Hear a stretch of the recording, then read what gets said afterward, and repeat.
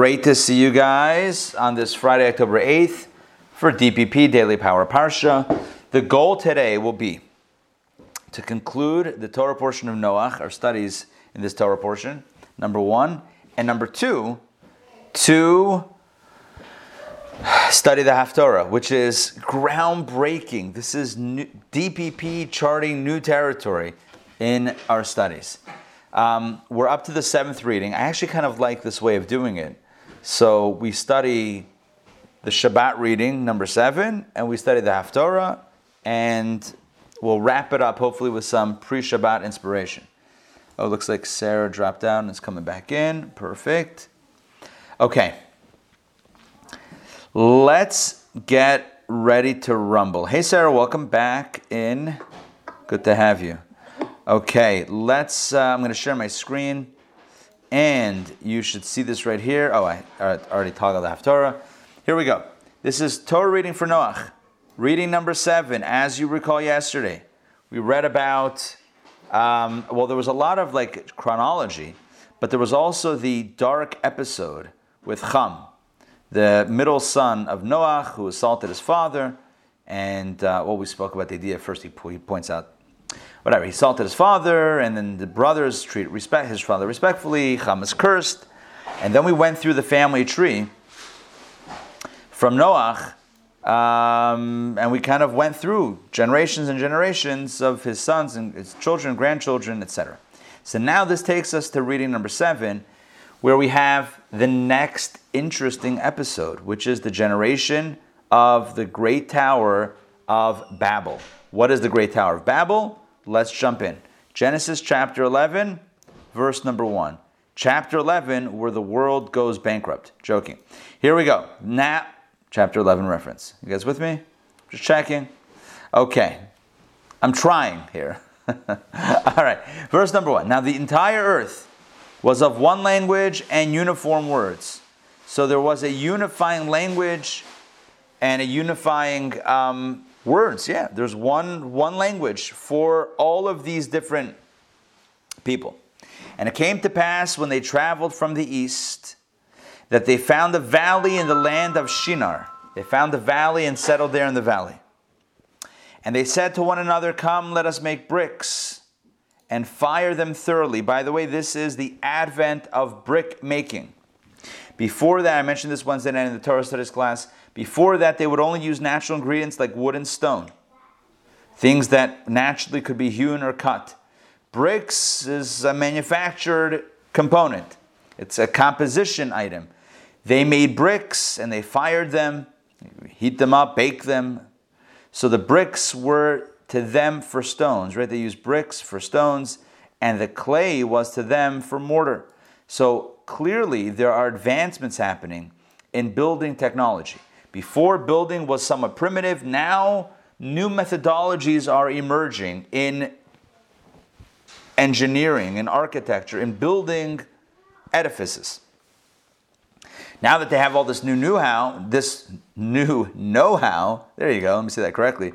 Verse number 4, and they said, "Come, let us build ourselves a city and a tower." That's going to be the focus, the tower, with its top in the heavens.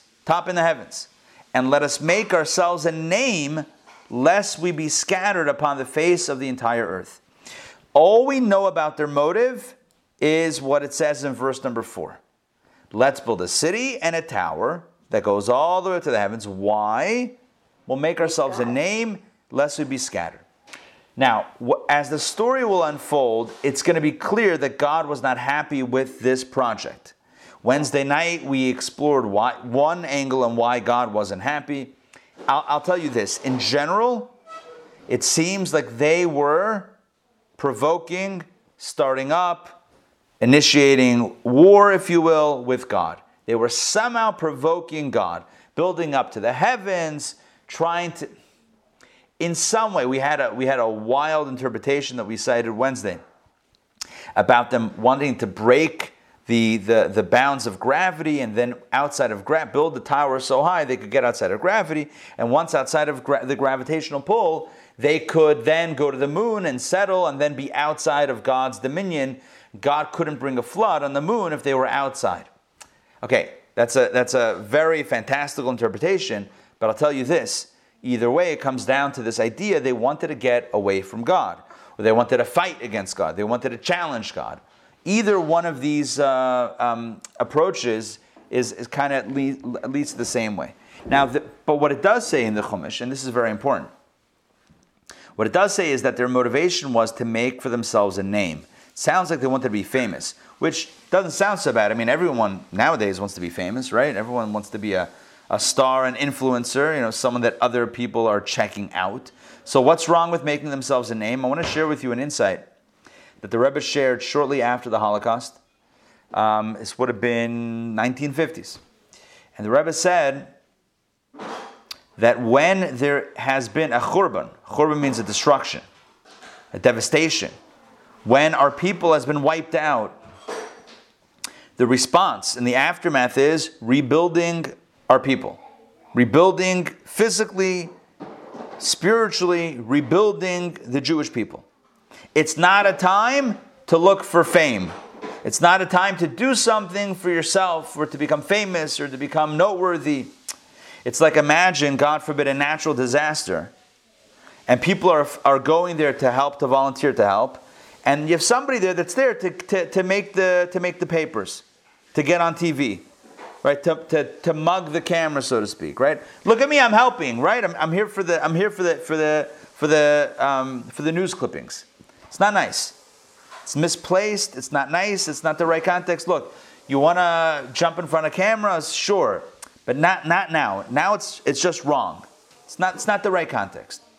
So in a similar fashion, after the world was destroyed with the flood, shortly thereafter, that you should invest time, effort, resources into a project whose objective, or that its objective is to make themselves a name, right? To become famous. We built the biggest tower. That's misplaced focus. That's misplaced energy. Go and work and rebuild humanity, rebuild the world into a better place. It's not about making yourself a name. Don't be selfish when there's a need for this selflessness. Does that make sense? Yeah? Because that's a bit of a different angle. Verse 5, let's see what happens. And the Lord descended to see the city and the tower that the sons of man had built. What does it mean, descended? So we have a teaching that our sages tell us, which is that a judge cannot judge a case until they are in that place. You can't judge, from afar, because you don't know the dynamics of that place and the challenges that are there, and you have to be on the ground. That's why court cases have to take place in the city in which it happened, or in proximity to where the potential crime or whatever happened, because it has to be understood in context.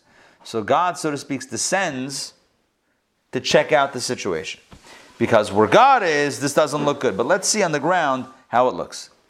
And the Lord said, still doesn't look good. Lo, they are one people, and they all have one language.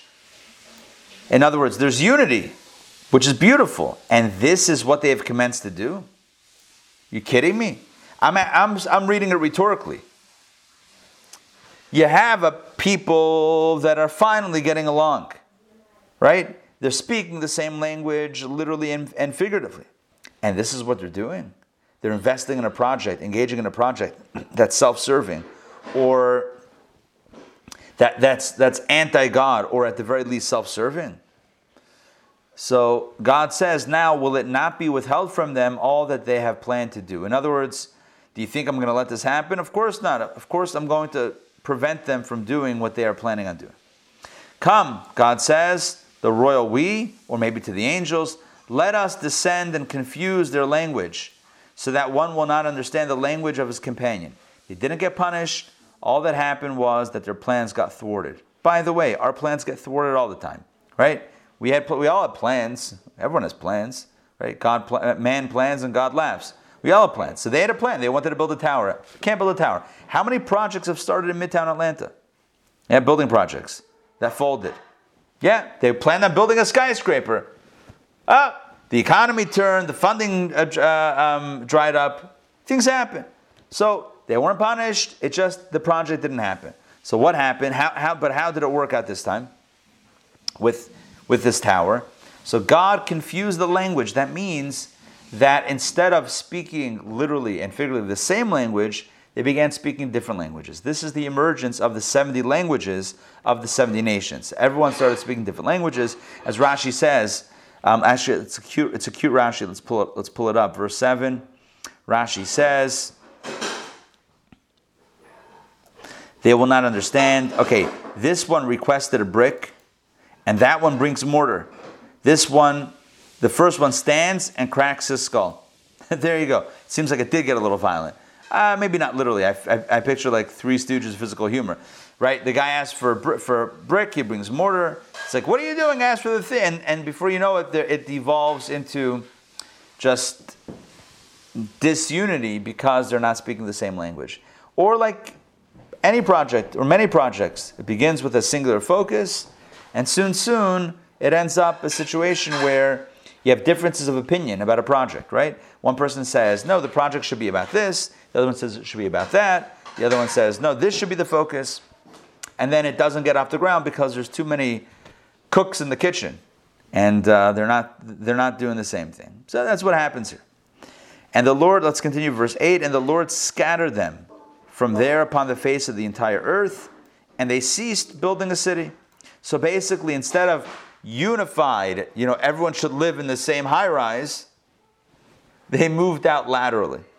Instead of vertical growth, they experienced lateral growth. Therefore, he named it Babel, or in Hebrew, Bavel, which is related to the word Balal, as we'll see right there. If you look at the Hebrew, Bavel, Balal, it's somewhat similar, and it means mixed or confused. So like a chalent. Therefore, he named it Babel. That's what we call the Tower of Babel. He named that place Babel. For there, the Lord confused the language of the entire earth, and from there, the Lord scattered them upon the face of the entire earth. Now, this sounds, again, like a punishment. It wasn't so much a punishment as it was just a way to stop the project, but it also ends up creating, in the process of the confusion, it creates diversity, which turns out is actually a good thing. Diversity, different people, different language, different cultures. It's a good thing. What's ideal? That everybody should speak the same language and have the same culture, the same way of dress, the same food. It's a boring world like that. It's boring, right? Imagine if you went to Manhattan and they had one restaurant. It's called food because everyone eats the same food. It's boring. Now you can go to Manhattan and you can have a kosher Indian, you can have kosher Chinese, you can have kosher Israeli food, you can have kosher Italian food, you can have kosher French cuisine. I don't know why I changed from food to cuisine by French, but that's, I don't know, whatever, I have to figure that out. But you have all the flavors of the world because there's diversity. So is it a punishment? I don't know if it's a punishment. It's actually a good thing. Diversity is a good thing. As long as people can respect each other's differences. Ray, jump in. So were these other languages, were they being spoken in various places where God sent them? Or did these people each start a language where they were sent? That's a great question. My understanding is they started, it sounds like this is the emergence of different language. That's what it sounds like. From a surface reading of the text. Now, it could be there's a deeper dive, the Medrash and the Gemara and the Talmud. It's very possible, probably probable, that there's a deeper treatment of that. But the simple reading of it seems like they were speaking one language. That's how this reading begins. They were all speaking the same language, and then through this experience, it diversified. The so 70 nations? The 70 nations, Yes. exactly. Yeah. 70 nations. And 70 languages. Exactly, 70 languages. This is the origins of diversity. So it's almost like, you know how on the money it says e pluribus unum, from many one? This is the opposite. It's from one, many. This is from like a oneness, many. And again, you could ask, why did God mess it up? If everyone's speaking the same language, it would have been a beautiful world. Well, It depends what you use the unity for. Like if there's unity and it's used for a good thing, that's great. If it's used to, for nefarious purposes, then it's not a good thing. Then maybe we divide, just split It's it. like the 12 tribes. I mean, there's distinctions. We're not computers, we're not uniform. Yeah, we're not monolithic. It's not like a singular mold. The Talmud says, the greatness of God is that God creates all human beings from the same mold that He created Adam with, but everyone looks different, right? It says the minter of a coin uses a mint and all the coins come out the same. But God uses the same mint, that's what it says, and yet every person looks different. Everyone comes out different, not only in appearance, but also in thoughts and feelings and spiritual character. So that's the idea. The idea is diversity, and it's a good thing. So is it a punishment? I don't know if it's a punishment. It's a consequence. They weren't utilizing their unity properly. They were using it either to start up with God or for ego and just selfish purposes. God says, all right, now is the time to create some diversity, and that's going to naturally put an end to this negative project, and life will go on. And this is life as we know it. Okay, let's jump back in. Hold on, what am I doing here? Let's jump back into the text. Okay, now, verse 10, the Torah once again gets into family tree. Here we go. These are the generations of Shem. Now remember, Shem is important. I told you this yesterday. Semite. We have a course coming up about outsmarting anti-Semitism. Anti-Semitism means anti-Semite, being anti-Semite. A Semite is really a Shemite, someone from the family of Shem. Jews come from Shem. So now the Torah focuses in on Shem. We dealt with all three sons of Noah in yesterday's reading. All of them were kind of discussed a few generations. But now the Torah focuses in, it zooms in on this one family tree, because this will lead directly to Abraham and the Jewish people, which is where the story goes next. These are the generations of Shem. Shem, the oldest son of Noah. Shem was 100 years old, and he begot Aparchshad 2 years after the flood. That means that when the flood was going on, he was the ripe old age of 98. There you go. So he was 100 years old, and he had the son Aparchshad. And Shem lived after he begot Aparchshad 500 years. And he begot sons and daughters, and Aparchshad lived 35 years, and he begot Shalach. And Aparchshad lived after he begot Shalach 403 years. And he begot sons and daughters. So Aparchshad lived, let's see. Shem lived 600 years. He was 100 when he had Aparchshad, and he lived another 500 years. So Shem was 600 years old when he passed away. Aparchshad was 35 when he had a child, and he lived another 403 years. So what's 35 plus 403? It's 438. 438 years. Okay. Let's continue the next generation. And Shalach lived 30 years, and he begot Aver. Okay. And Shalach lived after he begot Aver 403 years, which means he lived 433 years, and he begot sons and daughters. By the way, this is very important. You see this begot sons and daughters? We're not mentioning everybody by name. We're mentioning key characters, or at least one representative per generation, so that we can see the 10 generations, how things, move from Noah to Abraham. So not everyone's mentioned. There were additional sons and daughters, and that's clearly indicated in the Torah text, right? That's it, right there. And there, and there. In all the verses, it talks about sons and daughters. Let's continue. And Aver lived 34 years, and he begot Peleg. And Aver lived after he begot Peleg 430 years, and he begot sons and daughters. Verse 18. And Peleg lived 30 years, and he begot Reu. And Peleg lived after he had begotten Reu 209 years. Oh, they're getting younger and younger. And he begot sons and daughters. And Reu lived 32 years, and he begot Serug. And Reu lived after he begot Serug 207 years, and he begot sons and daughters. And Serug lived 30 years, and he begot Nachar. This is very important. Nachar. Remember that name. And Serug lived after he begot Nachar 200 years, and he begot sons and daughters. And Nachar lived 29 years, and he begot Terach. Actually, Terach is the name that you need to remember. Terach. Who is Terach? Abraham's father. That's right. Terach is the father of Abraham. So we're winding our way down the generations, and now we had again, just to mention the generations. We had Noah, Shem. So we have Noah is 1, Shem is 2, Aparshad is 3, Shelach is 4, Aver is 5, Peleg is 6, Ru'u is 7, Srug is 8, Nachar is 9, Terach is 10. Right? 10. Terach was the 10th generation from Noach, but after Noach, the 10th generation will be Terach's son, or sons. Here we go. And Nachar lived, after he begot Terach, 119 years, and he begot sons and daughters. And Terach, let's get to Terach now. That's going to be a big guy. Terach lived 75 years. And he begot Abram, or Avram, Nachar, which was a nod to his grandfather. Terach named him after Terach named him after his father, right? His father's name was Nachar, and he named his son Nachar after his father, I guess when his father passed away. So he had 3 sons, Terach did. Avram, Nachar, and Haran.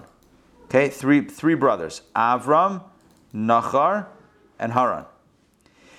And these are the generations of Terach. Terach begot Avram, Nachar, and Haran. I know we literally said it, but the Torah repeats it. And Haran begot Lot. Okay, Lot will play into the narrative, the Abrahamic narrative, as it unfolds. And Haran died during the lifetime of Terach, his father. Remember, Haran is the son, Terach is the father. Terach had 3 sons, but one of his sons, Haran, passed away at a young age, before his father. So Haran died during the lifetime of Terach, his father, in the land of his birth, in Ur of the Chaldees. In the Hebrew, it's Ur Kasdim, which I'll talk about in a moment.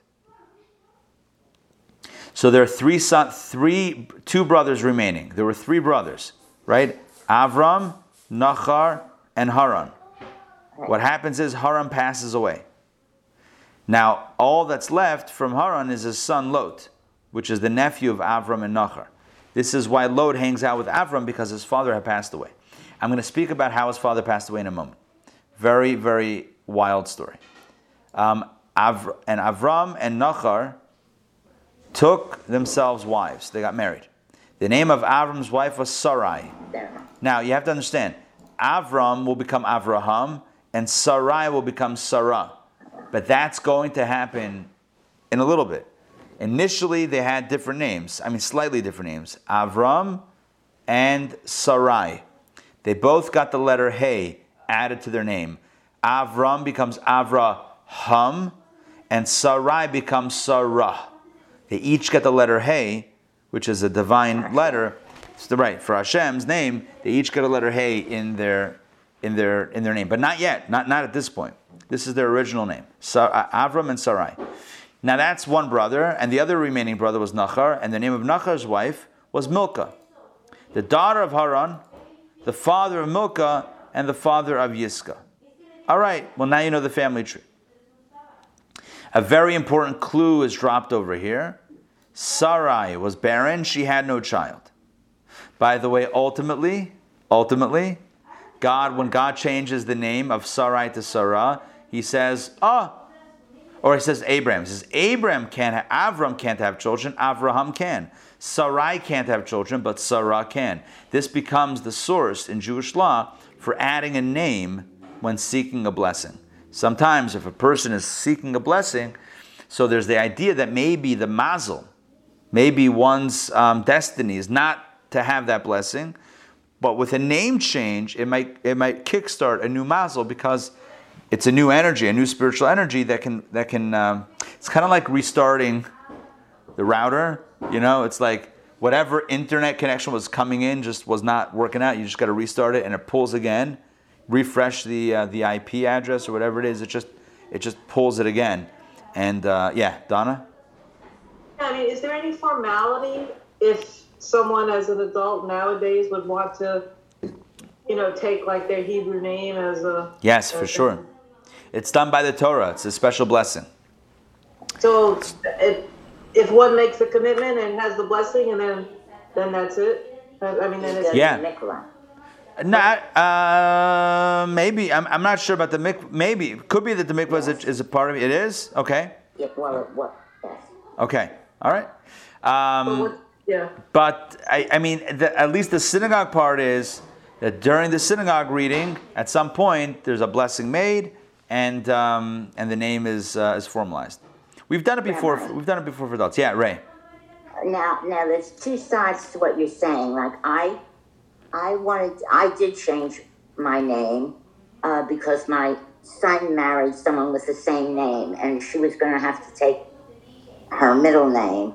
So I said, well, so I went. All right. So the rabbi asked that he wouldn't do it. Why? Because you don't know the midos of the person whose name you're taking. You can end up not good. Right. Anyway, it ended up I did it, but not with him. And so we don't know if it was for good or not for good. You know what I'm saying? I'm with you. I'm with you. Ray, you should be blessed with only open and revealed blessings. I will say this. The typical context for adding a name is typically in the case of somebody that needs... Dying. Well, somebody needs healing. Yeah, somebody needs a refuah shlema. Somebody needs good health. Right. We had a name like Chaim or Chaya, which means life, or Rafael, which means healing, or the various forms of blessing. Bracha, which means blessing for a woman. So there are names that could be. Now, someone who never was given a Hebrew name, they choose a Hebrew name. That's not changing a name. That's choosing a name, and that's definitely done.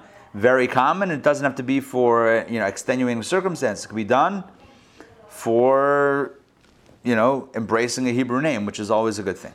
Yeah. So right, I always wanted to have a bas mitzvah, and also my parents made the decision not that I have a Hebrew name, but they made a decision to give me a formal American. They made that decision.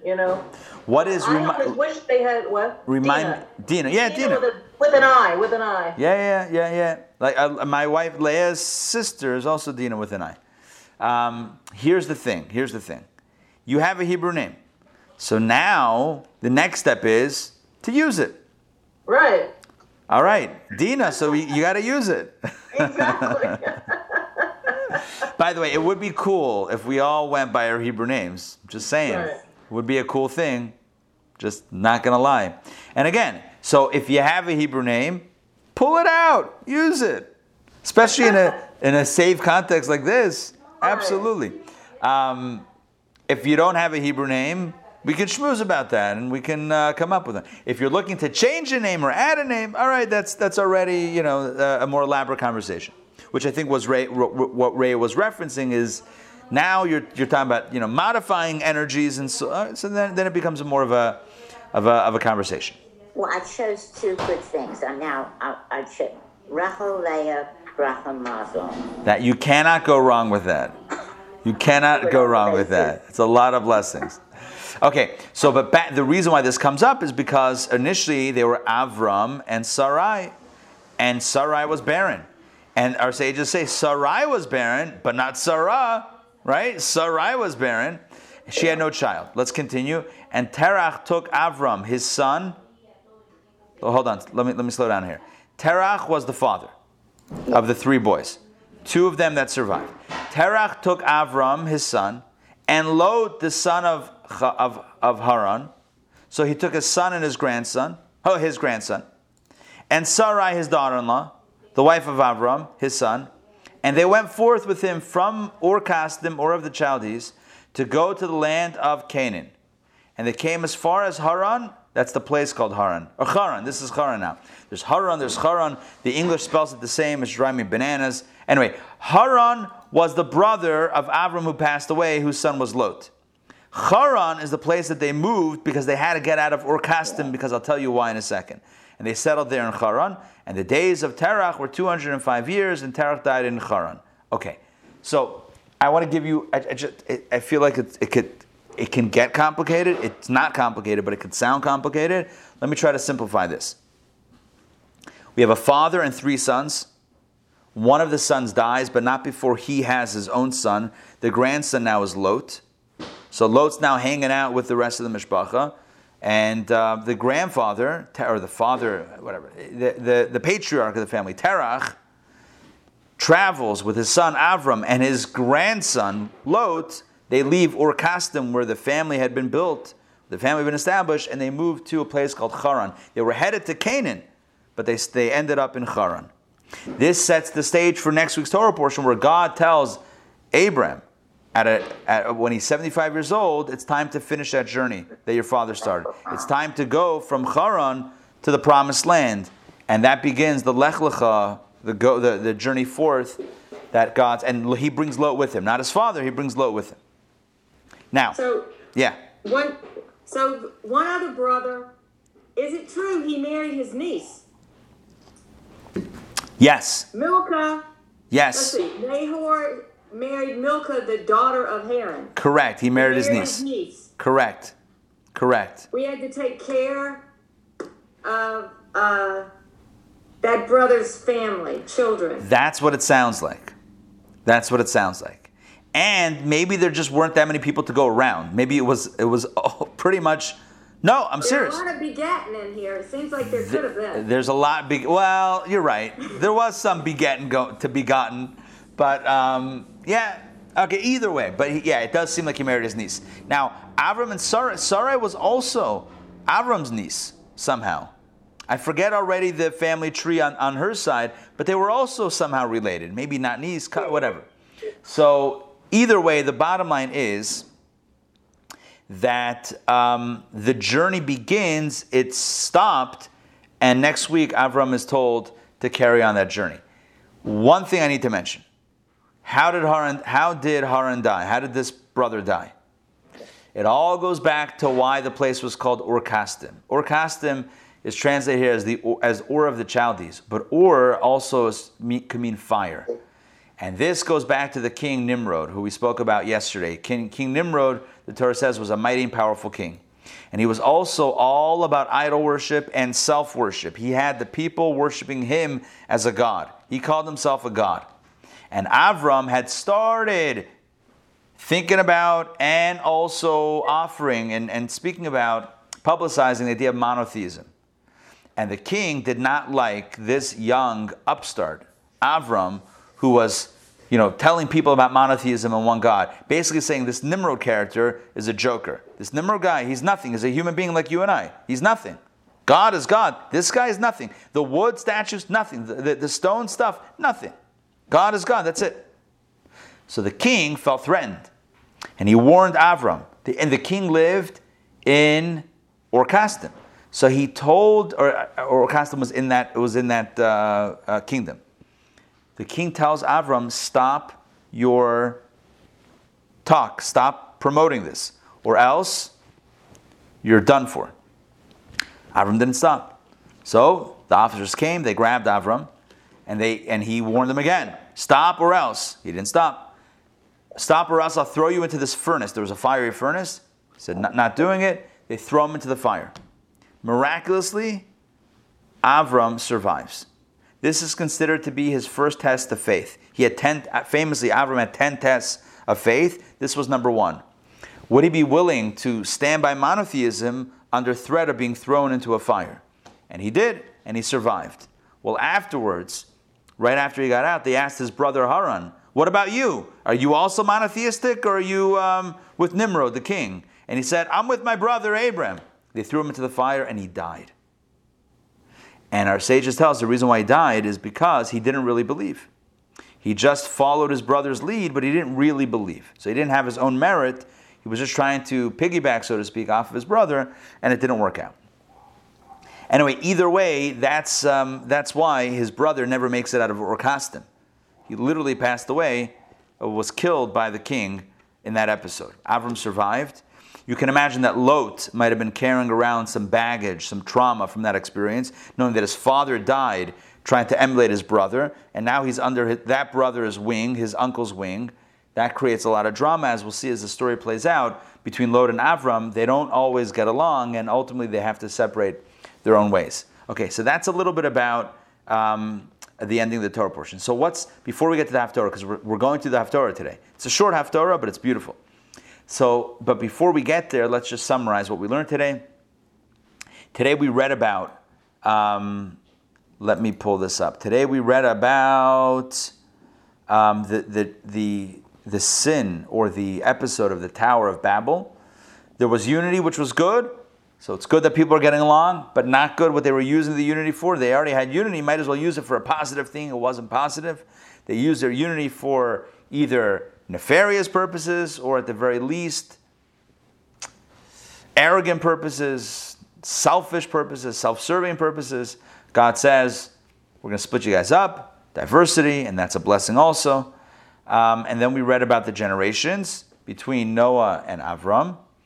And we set the stage for next week and really for the rest of Torah. Torah begins from the beginning, but the Jewish story begins with Avram, which is how we begin next week's Torah portion. And it's amazing. There's a famous Hasidic aphorism, statement that says, the Torah portion of Bereshis begins on a good note and ends on a sour note. Begins with so much promise and ends with corruption. The Torah portion of Noach, this Torah portion begins with corruption and destruction, and it ends on a good note with Avram. Next week, Lech Lecha, it's a good week. The whole week we live with Avram. Every day DPP will be learning and speaking and thinking about Avram. It's all good. Okay, that's it for this week's Torah. That's it. Can I just make a quick Sure. comment, please? So, the at the beginning you said, Babel, the people wanted fame, right? That was one of the issues? Yes. I just have to share because, one of, things we learned from you is that if we envy other people, we don't just get what we envy, we get their whole life, right? Yes. The whole package. Right, and the whole so I haven't heard this on the commentary. You must know, that young lady that was apparently murdered when she went with her fiance out. You know what I'm saying, right? Oh, laundry. Yeah. So, but the thing is, their whole thing before that was an Instagram fairy tale. Right. So this should be a cautionary, so they had an Instagram fairy tale that whole trip. It was all recorded, right. And they were so happy. I mean, no one has mentioned this in the news. That should be used as a question, right. And then what happened after, right, Instagram fairy tale that everyone's envious of and everyone wants. Right. And then we see the actual reality. Yeah, I mean, I think, it's a good point. And I think by now we should know that what we see on anything, whether it's TV or film, movies or social media, Facebook, TikTok, Instagram, Snapchat, what you see is not necessarily the reality. So you might see a beautiful, a rosy picture of something, but we don't know what's going on, the dynamics. Sometimes it's fine, sometimes it's innocent, sometimes it's actually a positive experience. It's very tragic what's going on. That thing is just horrifically tragic. Now they're looking for the guy. It's crazy. Joy, yeah. I do like the Rashi after number 9. Let me check it out. After number 9. Let me do some toggling. Oh, whoops. Hold on. Let me share this. I'm looking at it on my end, but I'm not sharing it. Hold on. Sharing is caring. Verse number 9. Scatter them. Here we go. This teaches us that they have no share in the world to come. Now, which sins were worse? Those of the generation of the flood or those of the generation of the dispersion, the tower? The former did not stretch forth their hands against God, whereas the latter did stretch forth their hands against God to wage war against him. Nevertheless, the former were drowned, while the latter did not perish from the world. So the question is, it seems like these guys were worse. They were starting up with God. The flood guys didn't. So why is it that they were punished more than these guys? That is because the generation of the flood were robbers, and there was strife between them, and therefore they were destroyed. But these behaved with love and friendship among themselves, as it says, one language and uniform words. Thus you learn that discord is hateful and that peace is great. Beautiful. That's a good message. That's a good message to end the Torah portion with before the Haftorah. The idea that God will overlook His own grievances with us or our grievances with Him as long as we're getting along. It's like, you guys are getting along? All right, I'll let you, the tower, I'll make sure you don't do it. But if you're not getting along between each other, that requires a little bit more of a punishment. Okay, good. So let's get along. Now, let's jump into the Haftorah.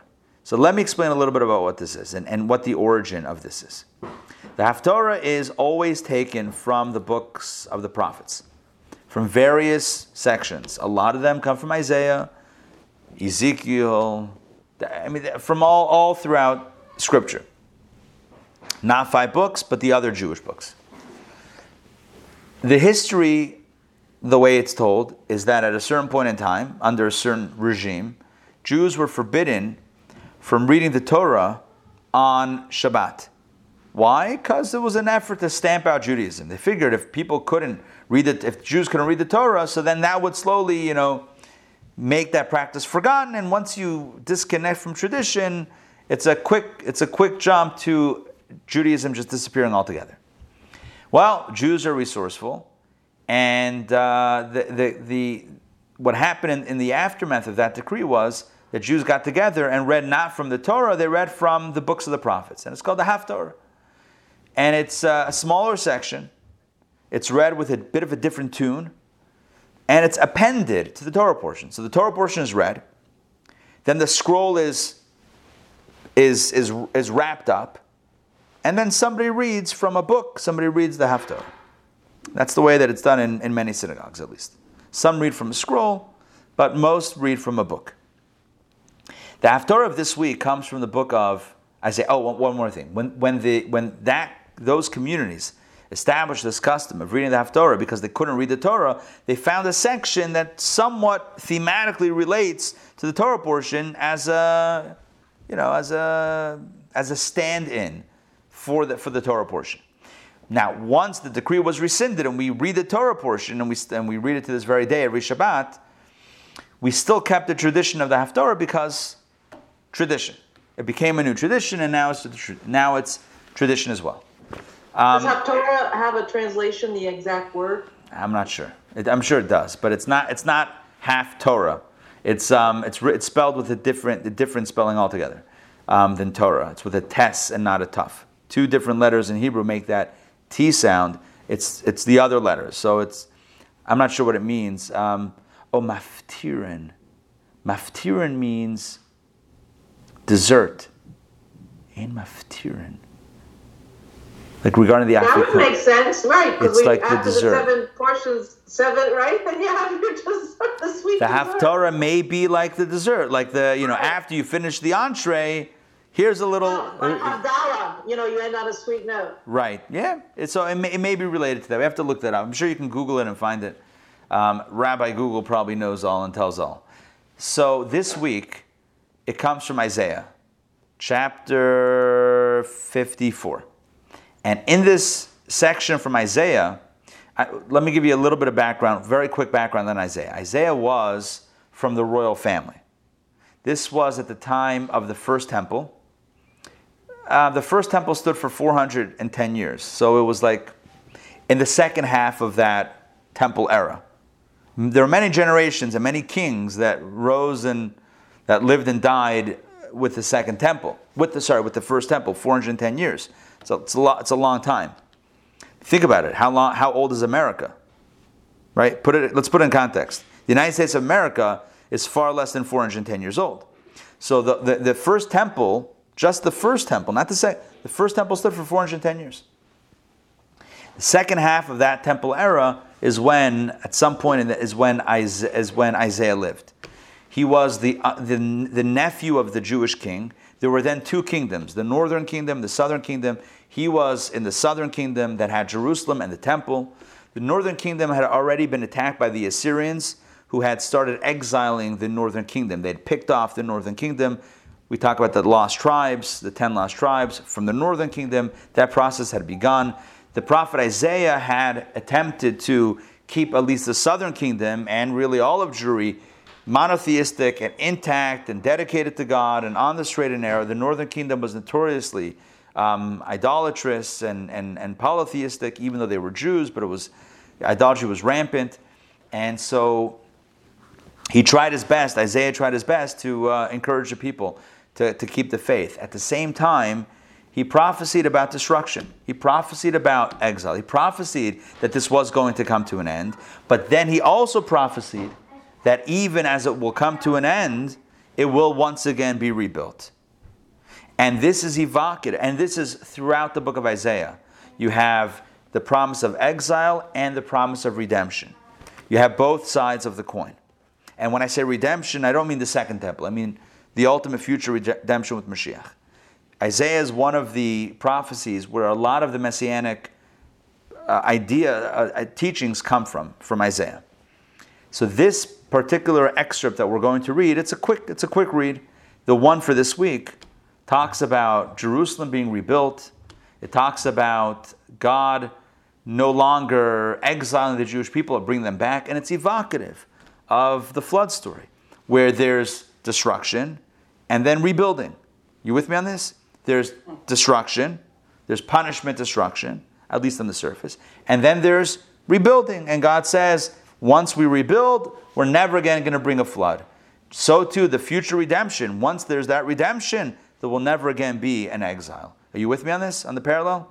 Right, so just like the arc of the Torah portion is down and then up, so too is the Haftorah talking about not so much the down, but the ultimate up and that. And it's referenced. God in the prophet speaks for God, so to speak, or channels God's message, and actually references the waters of Noah, as you'll see. So let's jump in now.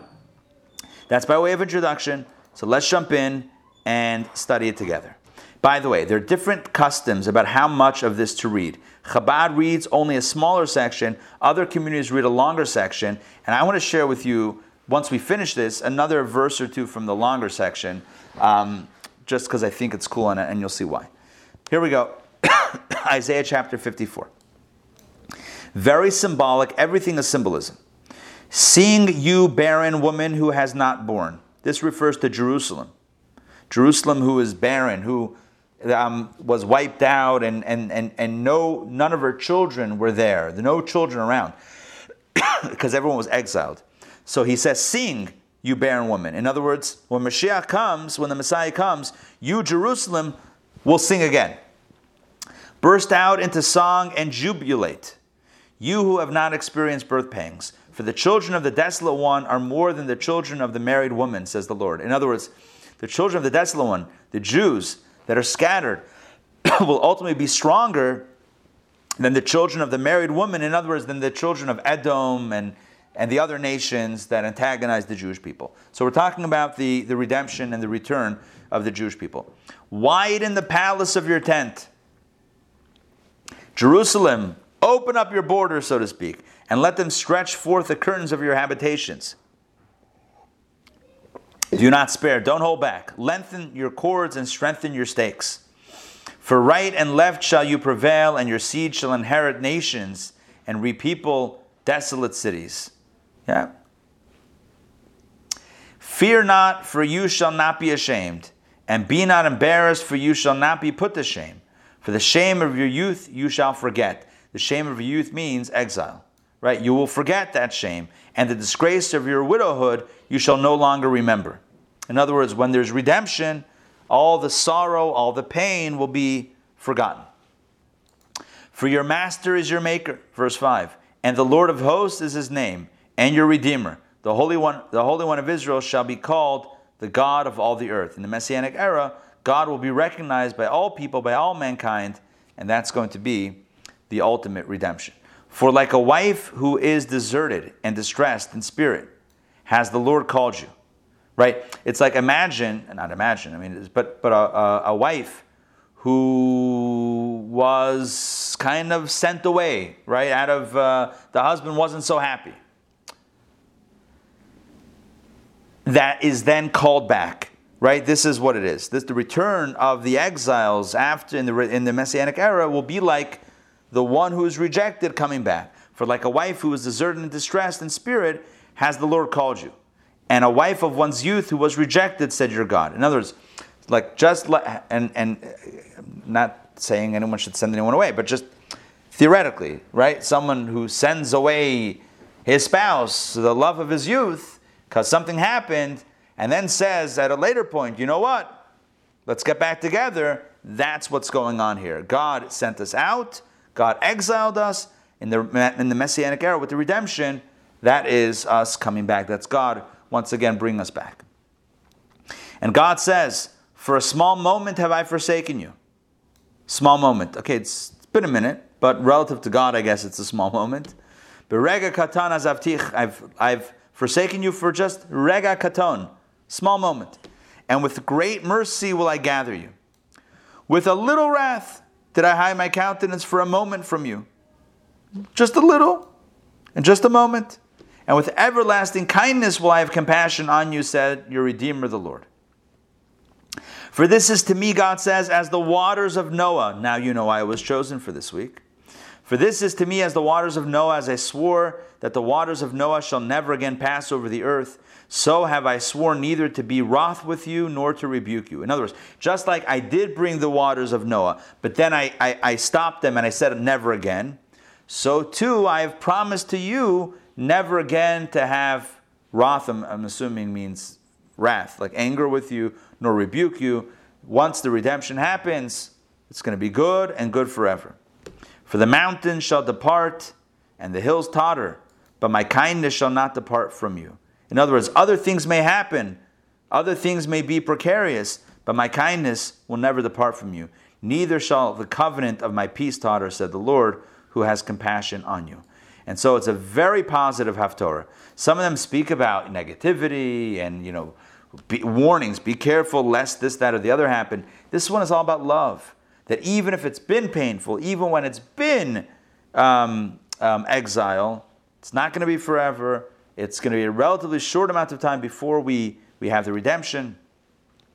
And God will once again re-embrace us with that type of love that He had for us back in the day. So that's the nature of the Haftorah. And again, it parallels the Ark of the Torah portion, where you have the flood waters, the destructive flood waters, followed by the promise of never again, and once again re-embracing humankind. Here you have it with the Jewish people. You have exile, which is not even mentioned clearly. It's kind of like, it's referenced, but it's not like focused on. You have the exile, but then the ultimate redemption, which takes us out of that place, and it's an eternal redemption, never again to experience exile. So that Who wrote this, Rabbi? Was this the Isaiah? oral tradition? Isaiah.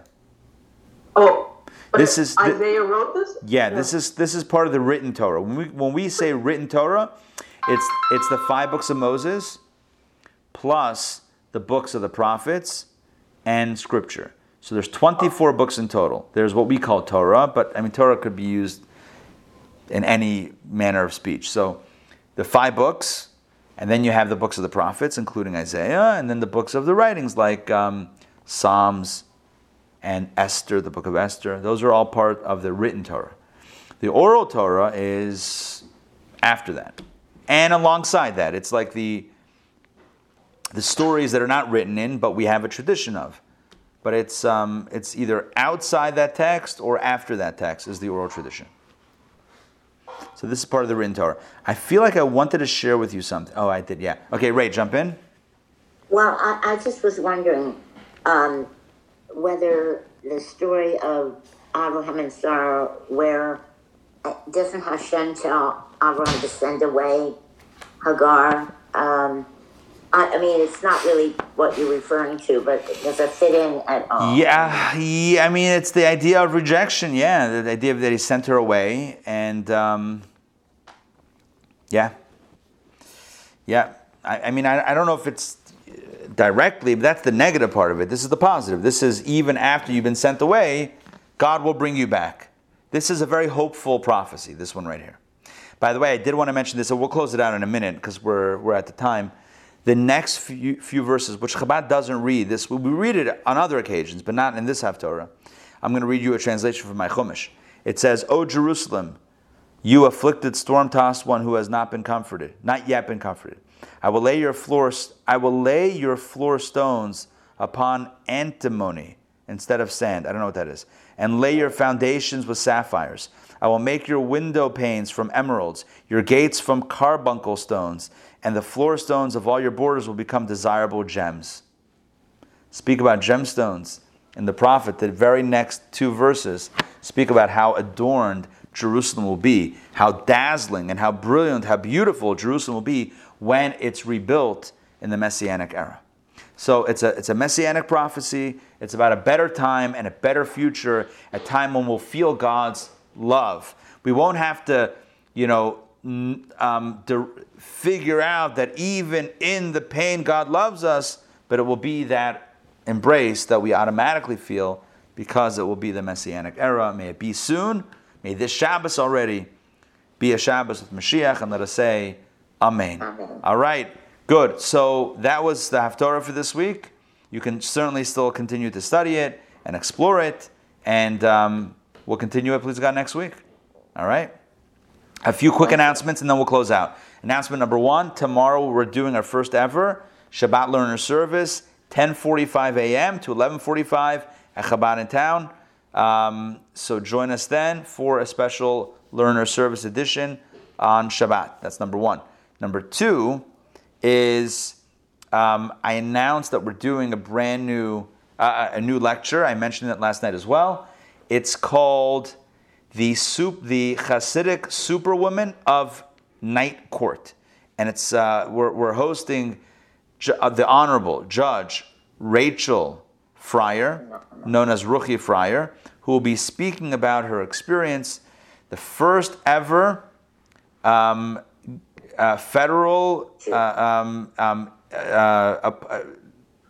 appointed position of an Orthodox Jewish woman in history. Incredible story, an incredible woman. She's done some just tremendous things.